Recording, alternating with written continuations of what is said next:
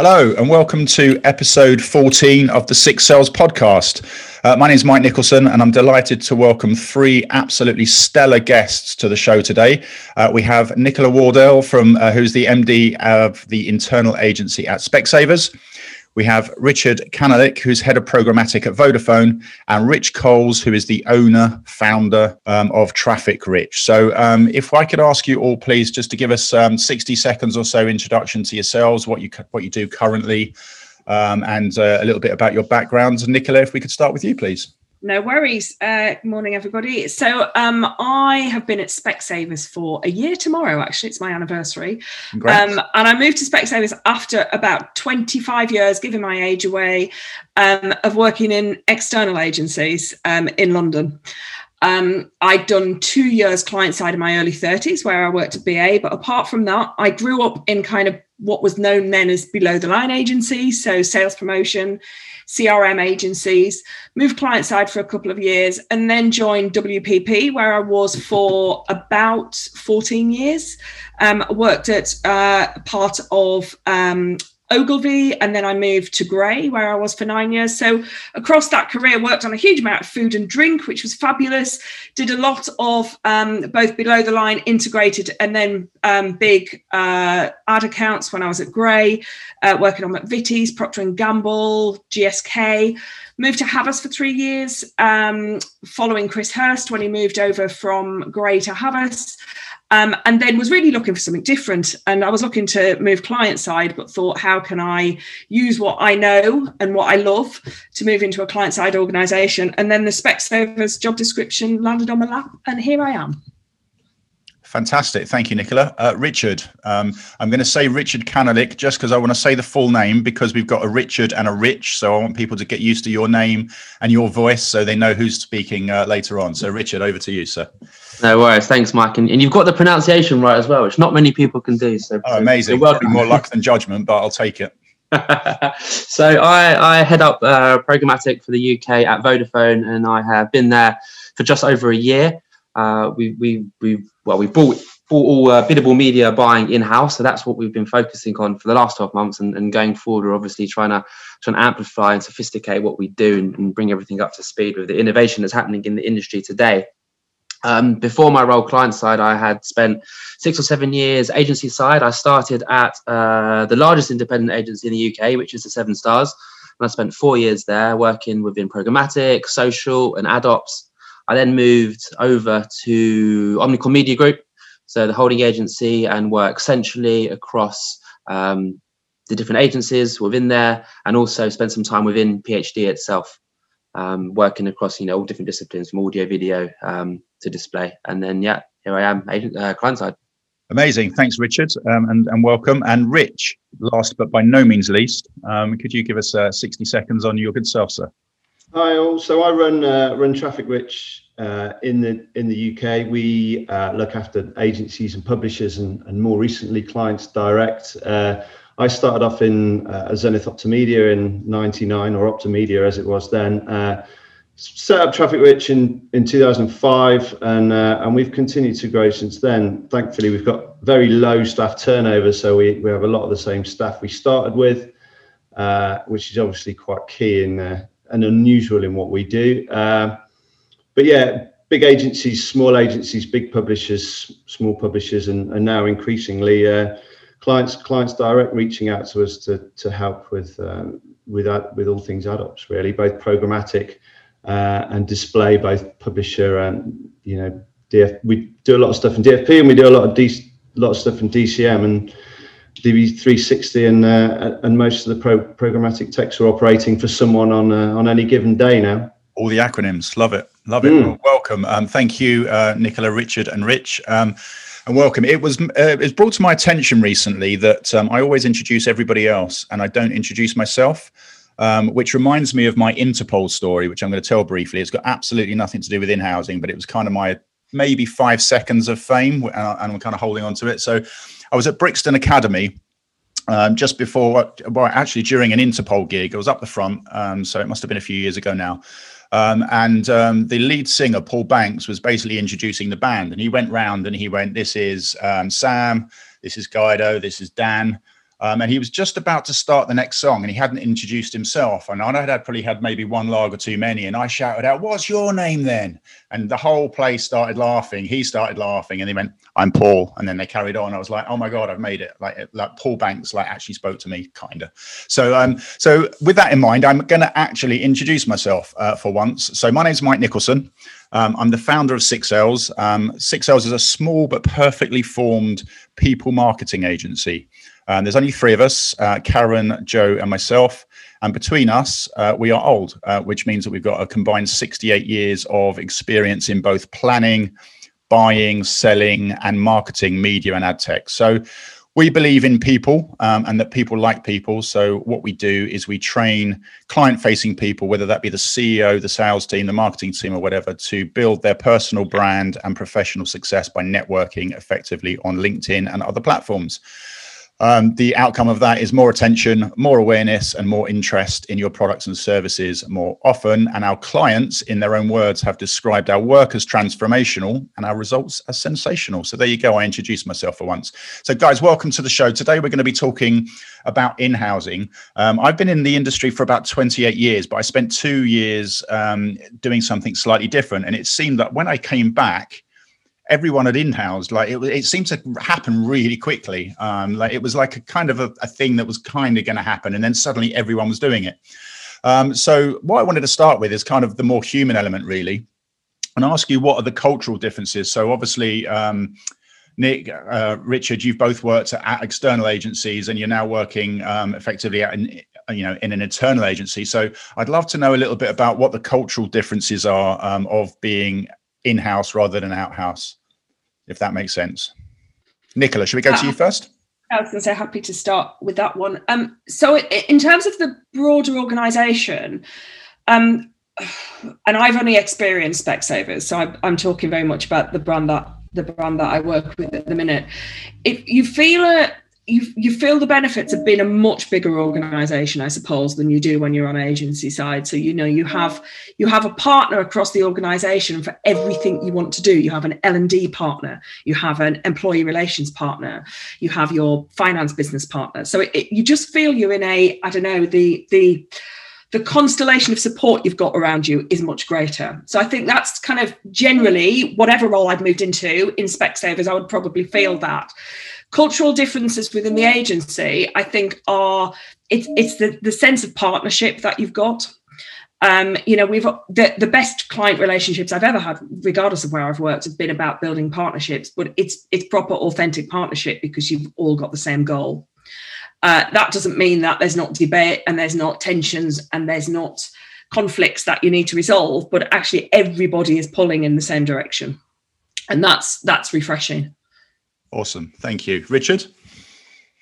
Yeah, no, I'd echo what Nicola was saying about everyone working to a common. I feel like agency side, I often refer to them having moved away from the point solution. Everyone's kind of in different teams, but have the common goal of working towards what the client wants, which is obviously you have your brainstorming sessions and you come away with a plan. And working in a much bigger organization, you have the media activation side of it, which everyone's obviously in agreement with, but then you have the broader business and organization, and they're kind of working on their own projects and stuff. So I think it takes a little bit more kind of time and effort and resource to maybe pull people together and make sure people are going the right direction and then put that plan in place. Because I think without that kind of plan and that kind of roadmap as to where you want to go with the product or the segment that you're working on, I think sometimes ideas and innovation I can see where potentially it can get lost.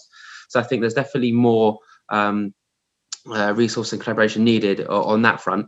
In terms of culture, though, I've found everyone's kind of still pulling in the same direction, and I think you've got all our whole biddable team, our ex-agency, and you can really tell where the agency have come from agency and people who have never worked at agency. So there's finding that middle ground again.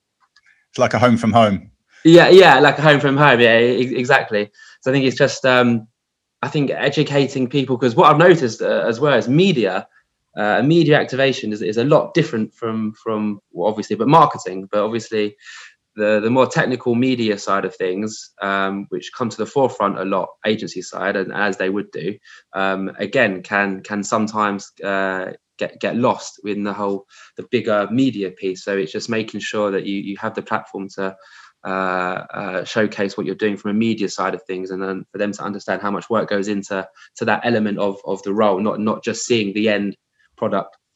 Yeah, I guess the other focus for you both as well, that will be different from agency to client side, is you can focus fully on one client, like 100% of your time, right? I guess in agencies, you must be getting pulled all over the place, and you're working on this, and then you're working on this, and then you're working on this. And, the switching costs of trying to go from one client to another must be challenging, I would say. So is that a blessing or a curse, having just, because obviously there's variety is the spice of life. So on one hand, maybe that's a nice thing, but I think it's largely a blessing.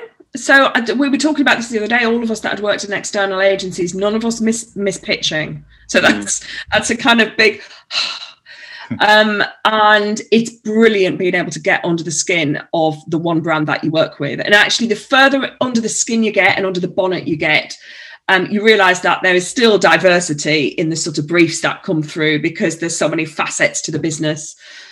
So you're swapping breadth for depth, I think. But the challenge, certainly for us, is how you then really overinvest in bringing the outside in, because that doesn't naturally happen by osmosis the way it would in an agency, because you've got 25 different pieces of business that people are talking about and thinking about. Yeah. Also, Mike, you said that when you over a couple of years, it seemed like everyone was in housing stuff. It's sort of changed now, as in sort of 5 years ago when people first started talking about this, they'd hire like one account director from an agency who would be spending all his time internal battles trying to prove what he was trying to do, why he was trying to do it. And I think agencies are a lot more on board. Sorry, clients are a lot more on board with that now, and are going, yeah, right, you want a team, cool, let's get a team. It's less about educating the business internally about why and what the purpose is, and just getting feedback like, well, the agency used to deal with this. I don't see why we're changing. So I think it's moved on massively now. Yeah. So what would you say the key business challenges are that that brands are trying to solve when they look at in-housing?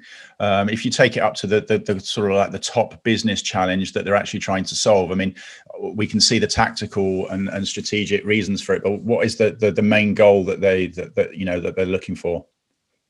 I think ultimately, cost, right? I mean, if you bring in-house, there's a lot more transparency in cost and fee saving. So at the very top, I would imagine it's a cost-cutting exercise, right?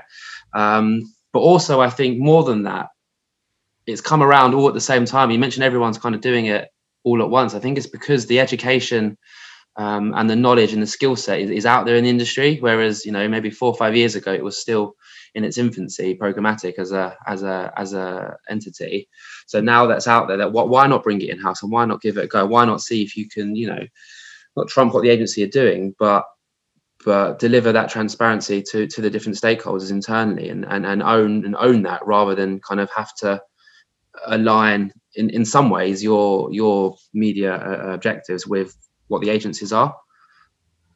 But also, I think there's a lot of stuff being classed as in-housing, and it's not so much all in-housing. It's more ownership. A lot of brands want an agency to do their planning and buying, or they want us to do their ad ops. They don't want to in-house everything. They just want to in-house it as an umbrella, I suppose, rather than leaving it all in an agency group's hands, whether that be creative or media buying or an ad ops and everything else. You've seen clients build their own SEO teams and now build their own programmatic teams. So therefore, it makes a great idea for them to own the tech stack, so that it all filters into a centralized reporting and data solution. And therefore, you leave your planning and buying with your agency, and you leave this for that, and it ends up with a bit of best in class. That's what we talk about, the hybrid model at Specsavers. Yeah. So the history of Specsavers in-house is really different. They never ever had a creative agency, so they're the original in-house agency. They've never worked with an external agency who's driven their brand creatively. It's something that the business has always felt passionately about keeping in-house and owning. But we work really hand in hand with Manning Gottlieb, with Tangerine, who's a social agency. with Wunderman Thompson, who give us digital support. So we've got a constellation of support agencies around us, but almost opposite to how a lot of other in-house agencies have modelled. We've always owned the brand creative. Yeah, that's interesting, actually. I'm going to skip ahead to my fourth question because that kind of feeds beautifully, I think, into what you were saying there, Nicola. But in a hybrid model, then, I'd love to understand who does what. So where does your work end and where does the agency's work start? And how do those two things kind of coexist? Do you know, it's not that different from, because when I, in my WPP and Havas days, I ran integrated teams. So that was the kind of my day job as it was. And it's not that different from a normal agency integrator team, to be honest.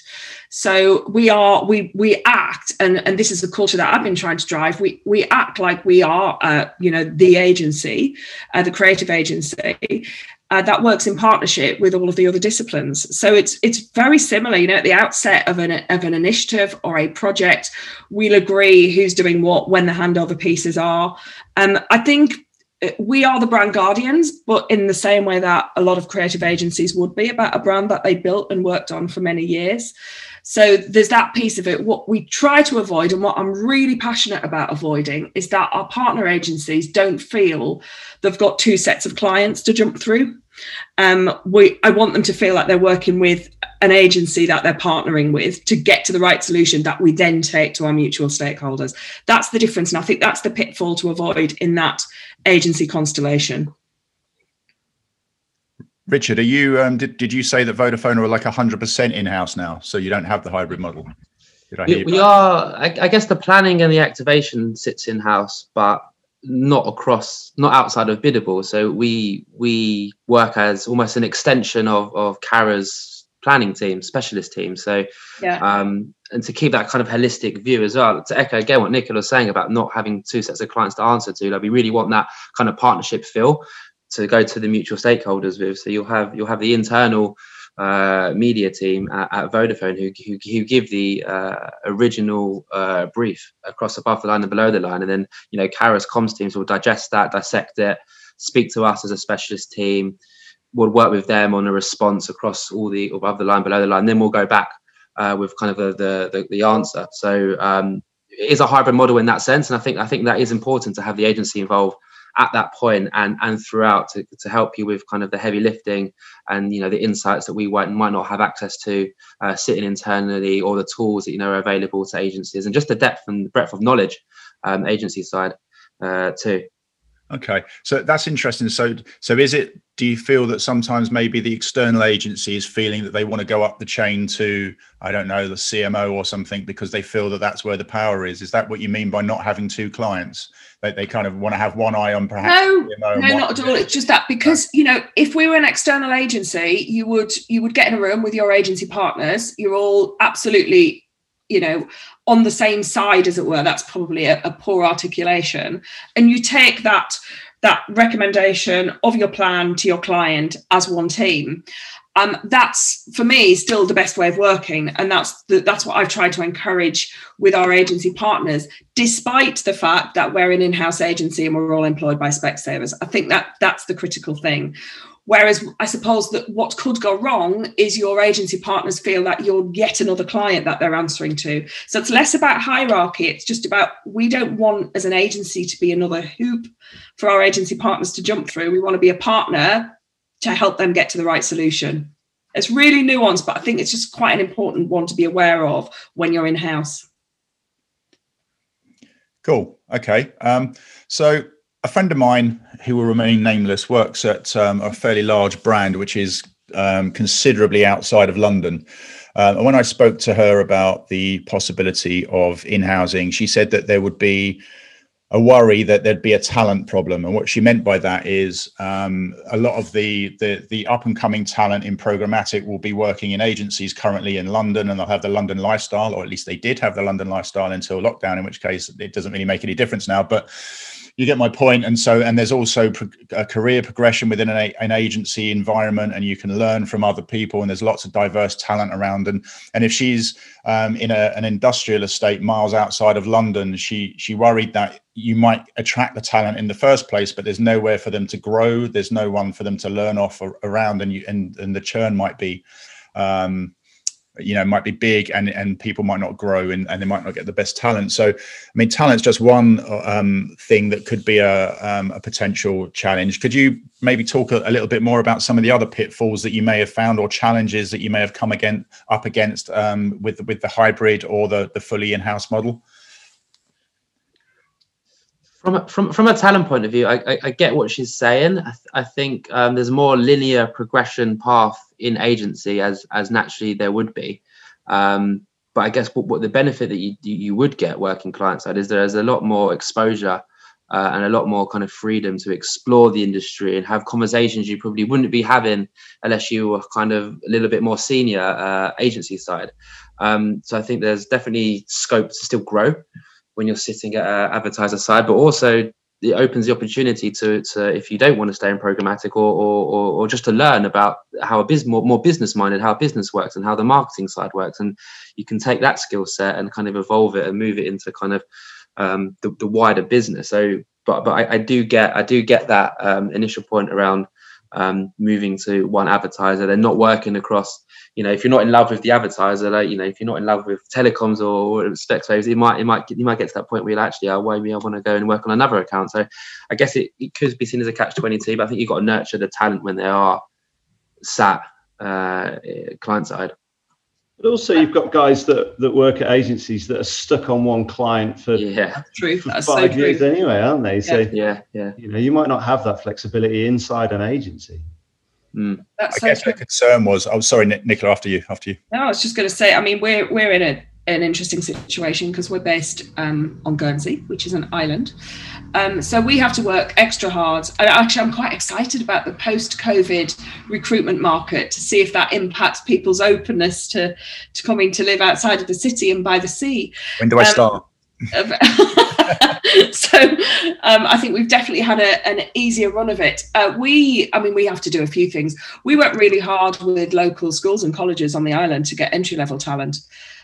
We've got some brilliant examples of people who've joined us straight from school who've got stellar careers. They're in their early 20s and they've got 4 or 5 winning spots under their belts.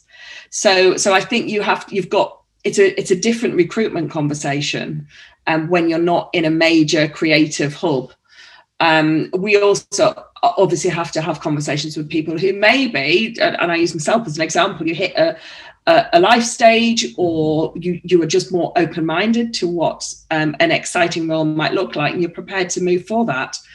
But what I would say, to echo what Rich said, I've never been in an organisation that has spent so much time talking about career development as Specs has, and I've only been there for a year. I've worked in some fantastic agencies that have really promoted people and had brilliant stellar careers there, but certainly the Specsavers experience I've got is career development is critical, and everyone has a succession plan and a career plan, and it's not just within the agency. To Rich's point, it's really exciting where you could go geographically, where you could move within the broader marketing space or within general management. So I think it's the breadth of opportunities that you've got within a bigger organisation that are really interesting.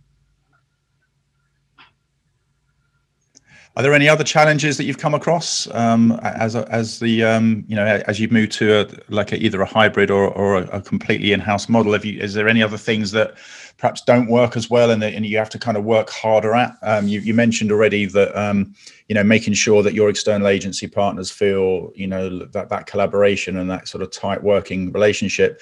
Are there any other things, whether it be around trying to get your data back into some sort of shape when it used to live in an agency perhaps, and now you're trying to kind of wrestle it back? Are there any other things that you've had to work harder at perhaps?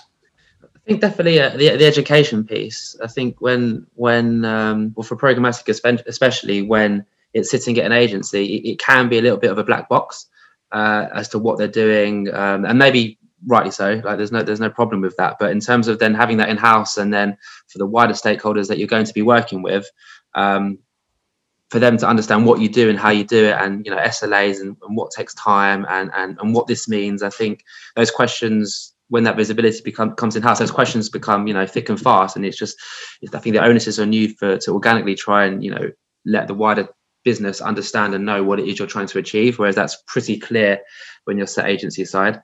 So I think that's definitely one thing that we work quite hard on, in terms of letting people know what we're doing and what we're working towards, and how the role of programmatic, how does that fit into the wider business objectives and what we're trying to achieve as a brand. So I think that's one area for sure. And I think I would go back to the point that I made before. I just think our biggest challenge is knowledge, inspiration from being connected with the outside world beyond Specsavers, really, and just making sure that that's high on everyone's agenda. We try to bring external speakers in as much as possible, just to talk about their environments and what their exposures are that we might not be getting. Just making sure that we're developing people as we would be if they were working across multiple pieces of business, by trying to keep the variety as much as it's possible to do so. But that's definitely the thing that keeps me awake at night, is just how you keep that external inspiration pumping through the agency. Yeah, that's a good point. I think that's where we try and liaise more with Cara in terms of innovation sessions and what they're doing across their clients. Because I guess you're not at the epicenter anymore, right? You can get detached quite quickly from what's happening. So so it's a good point. Yeah, but I guess you can still use your media owners to some degree. Come in and present on what you're doing that's new and interesting, and you can rely on them to some degree to keep you up to date with that sort of stuff. Yeah, and I agree. It's as if you knew what questions were coming up, because that's a beautiful segue into my next question. I think I'm going to get you on all of my podcasts, because that's brilliant. I don't have to do any of the work. You're doing it for me.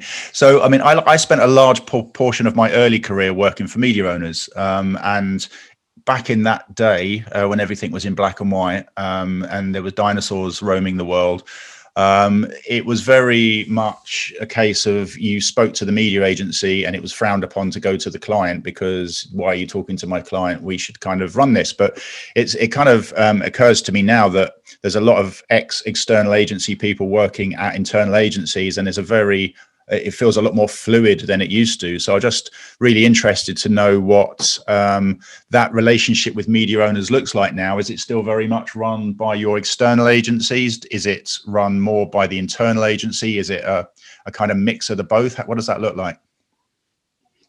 We've still got our, an external a media agency partner in Mannings. So it's probably still quite traditional, actually, within the Specsavers model, that Mannings will still hold most of those conversations. But with the fluidity as well, there's not terribly thick black lines around everything, but I think it still sits within Mannings' court, rightly so.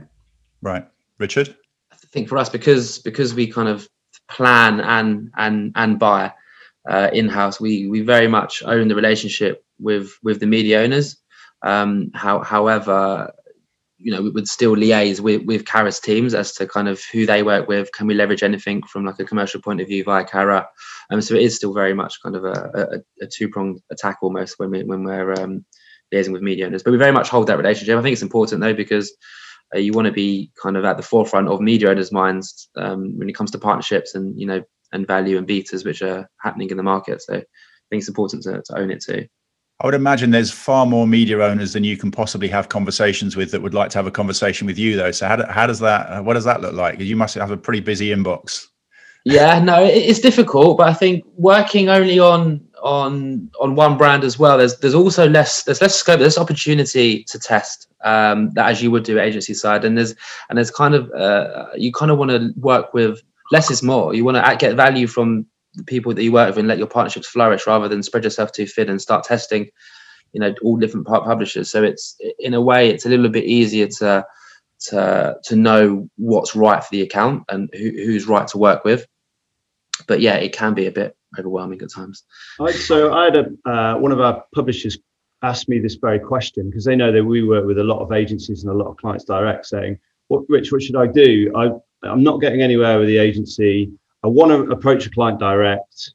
What should I do? It's like, well, you're okay to, I just seek permission from the agency first. If you know that the agency is totally in control or not in control or involved, it's worth just dropping the agency a message and just saying, look, I've tried to reach out to you 3 or 4 times. I'm actually just going to ping the client, the advertiser direct.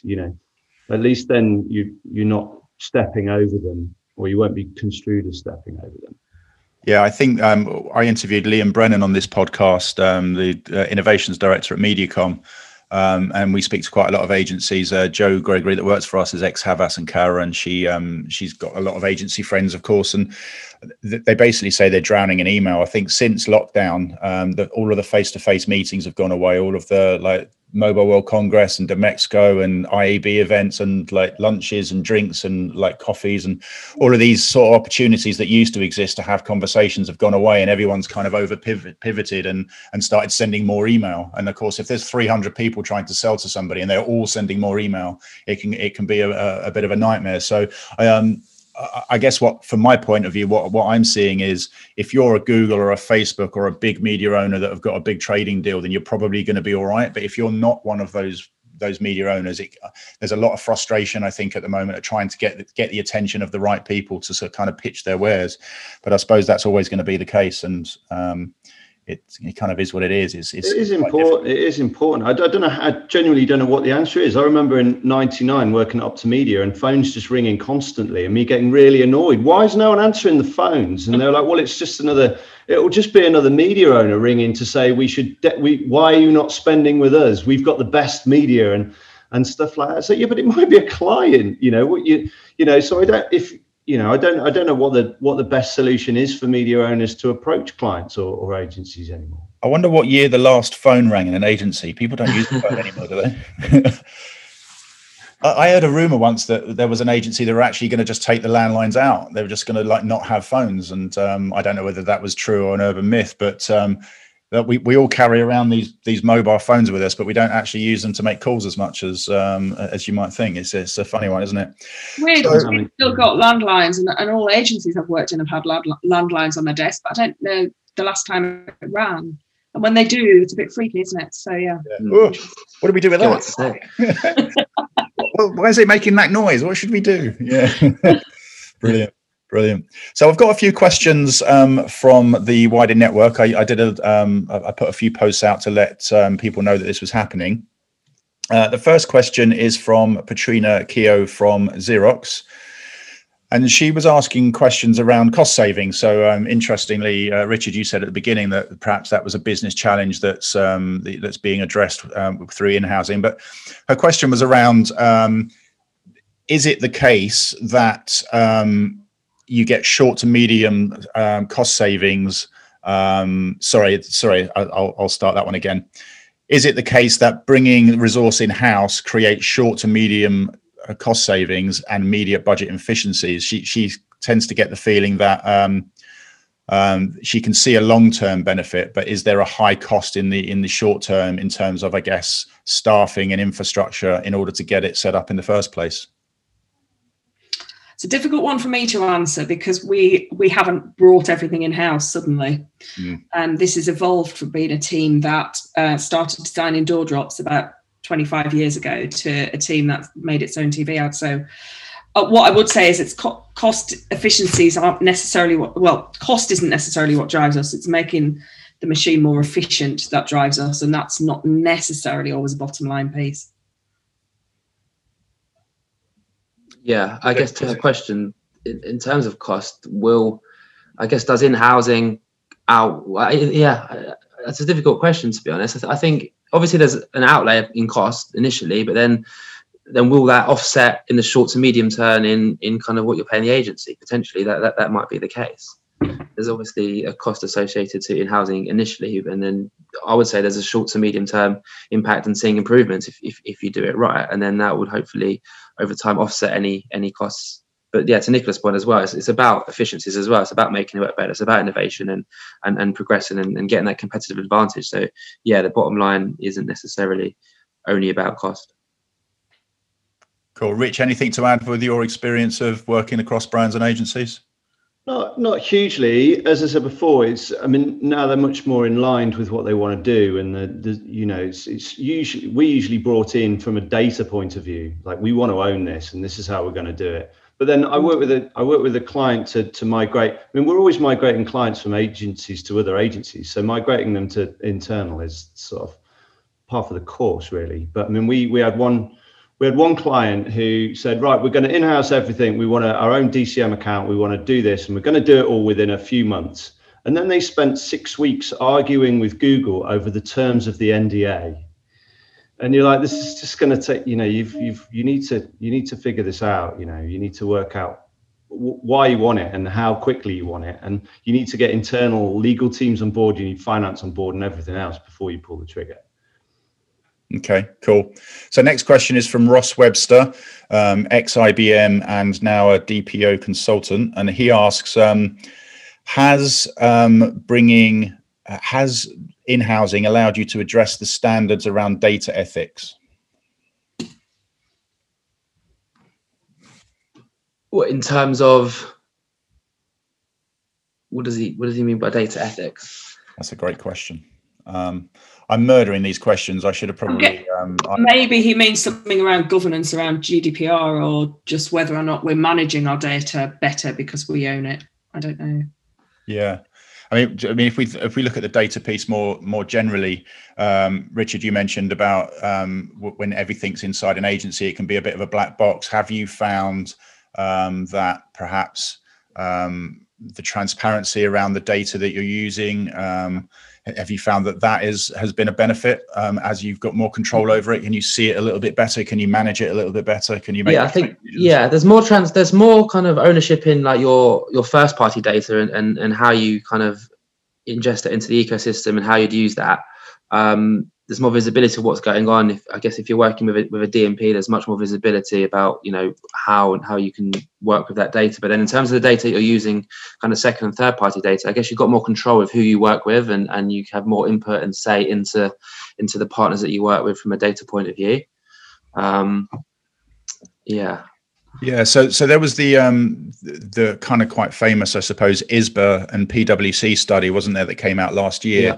That looked at the programmatic ecosystem, and they could only really find a very small proportion of it from start to finish. And about 50% of the revenue was making its way from the advertiser to the publisher, and the rest of it was, for want of a better term, ad tech tax. So has that improved for you? Would you say that if you were sat on the receiving end of your advertising budgets, would you say that more of your budget is making its way to publishers? Would you say that you'd have if that audit was to happen again, would you say, and they were to audit, let's say Specsavers and Vodafone, would you say that it would be a lot more transparent, it would be a lot more easy to kind of audit, and would there be a kind of maybe a higher flow of money towards publishers? I think the industry are working to get to that point. So Vodafone were part of that ISBA study, and it was quite worrying, the results, that 52% of advertiser revenue didn't reach the publisher. And I always compare that to, like, if you took out double page spread in a magazine and you saw only half printed, it's kind of a worrying trend. But I think that's because the programmatic kind of was in its infancy, and it's now moved on to its maturity phase. And I think the ecosystem, sell side and buy side, have realized that transparency is key to kind of long-term success. So I think what we're seeing is advertisers and agencies asking questions of suppliers, SSPs and tech partners, and they're kind of heeding those calls and working collaboratively to ensure that there's transparency in regards to that aspect. And I think we are working towards that. And I think, to answer your question, yes, I think we would see now that there's more revenue hitting the publisher as expected. Nicola, any thoughts on that? It's not one we can really answer, because we still have all of our media bought externally. Right. So it's that, because we've not been on that journey. It's not one I can answer. Okay, Rich, anything to add on that one?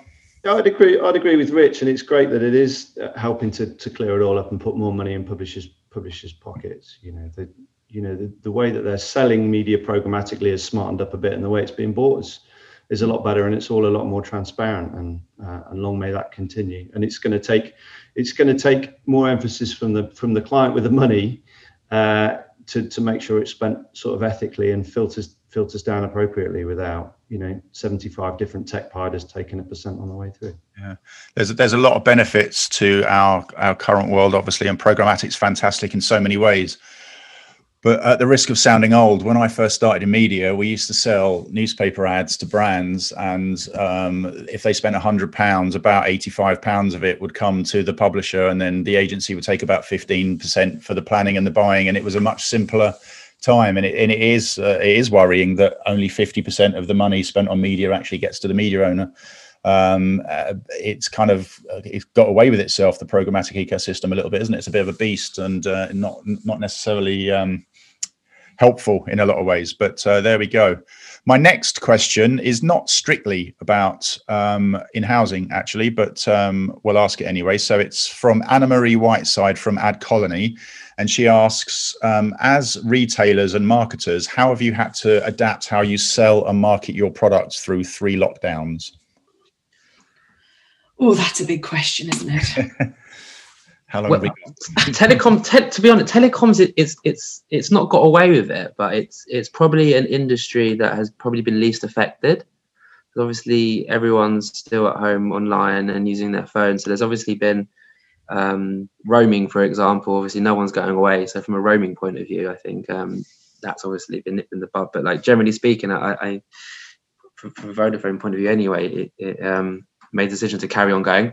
I think you adjust the way you communicate and your message and your comms in that sense, and how you the tone and how you speak to the consumer. But lucky to say that I think telecoms is one of those industries which has got away with it lightly.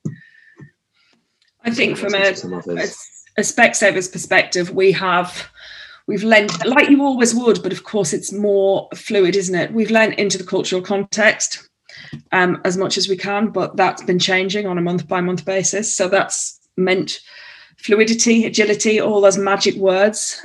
So just being far more responsive. And again, I think this is where being in-house is just, it's a game changer because you can get so much done quicker. So we've set up under our CMO, Catherine, we've set up an editorial board that meets daily to talk about what we might want to put out, just to move to more of a publishing model, to be honest, around how we talk to our various audiences and how we communicate. So I think it has changed the way we work internally. It'll be really interesting because I think we're all determined not to go back to the way it was before and to take some of those learnings. But it's been a journey that we're still on. Yeah. I'd imagine if sample size of 1, but I think about things that I would want to buy online and not. If I'm going to get the new iPhone, I know what the new iPhone is going to be like. One is very much the same as the other.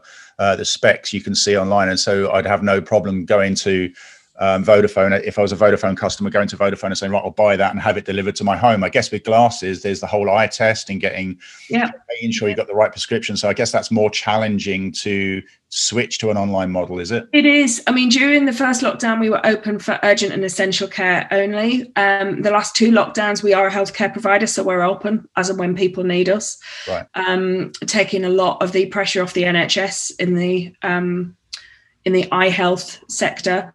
So we've seen people as and when they've needed to see us. I think that's what's been really important.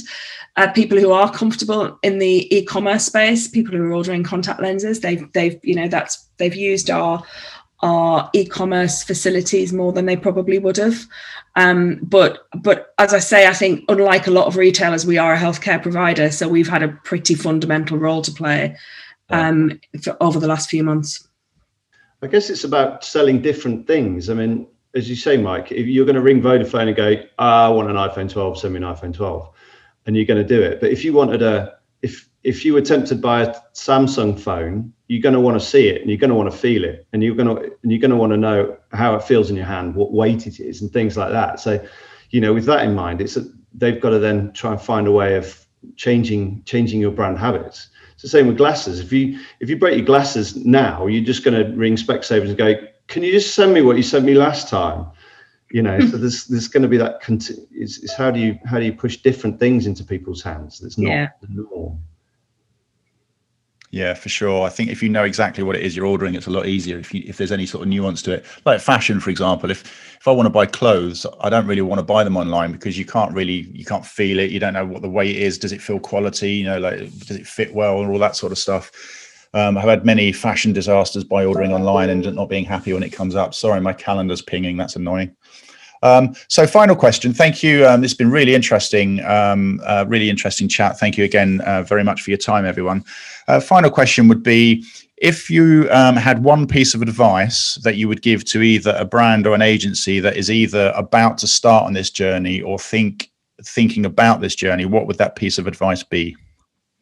I think I would just say, think about why you're doing it. Decide up front, what's your driver for doing this? Is it around cost efficiency, because that gives you one lens? Is it around broader efficiencies? Is it about control? But just deciding what your North Star for success is, I guess. Embrace it, because it's an interesting journey. Fantastic. Richard? Yeah, and just to add to that, and have the end goal in sight. Just really have, like, plan out where you want to be in 6 months, 12 months, 24 months, and understand. And also not to underestimate, like, the gravitas of what you're doing. Like, from an operational point of view, from a cultural point of view, you're ingesting a department within, which didn't exist before. And that's up to 10, 20, 30 people. So just to really think through the task in hand.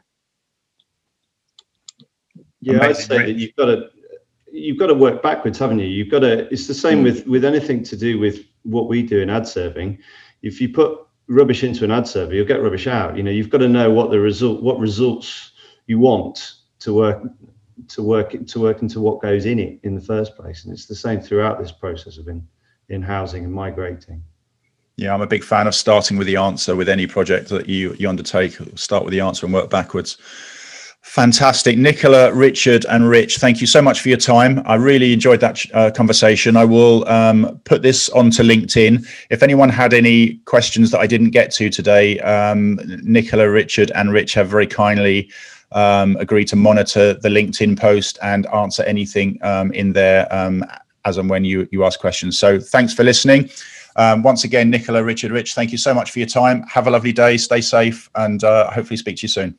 Thanks, guys. Great, thank you. Thanks, Mike. Thanks, guys. Good to meet you all. Bye.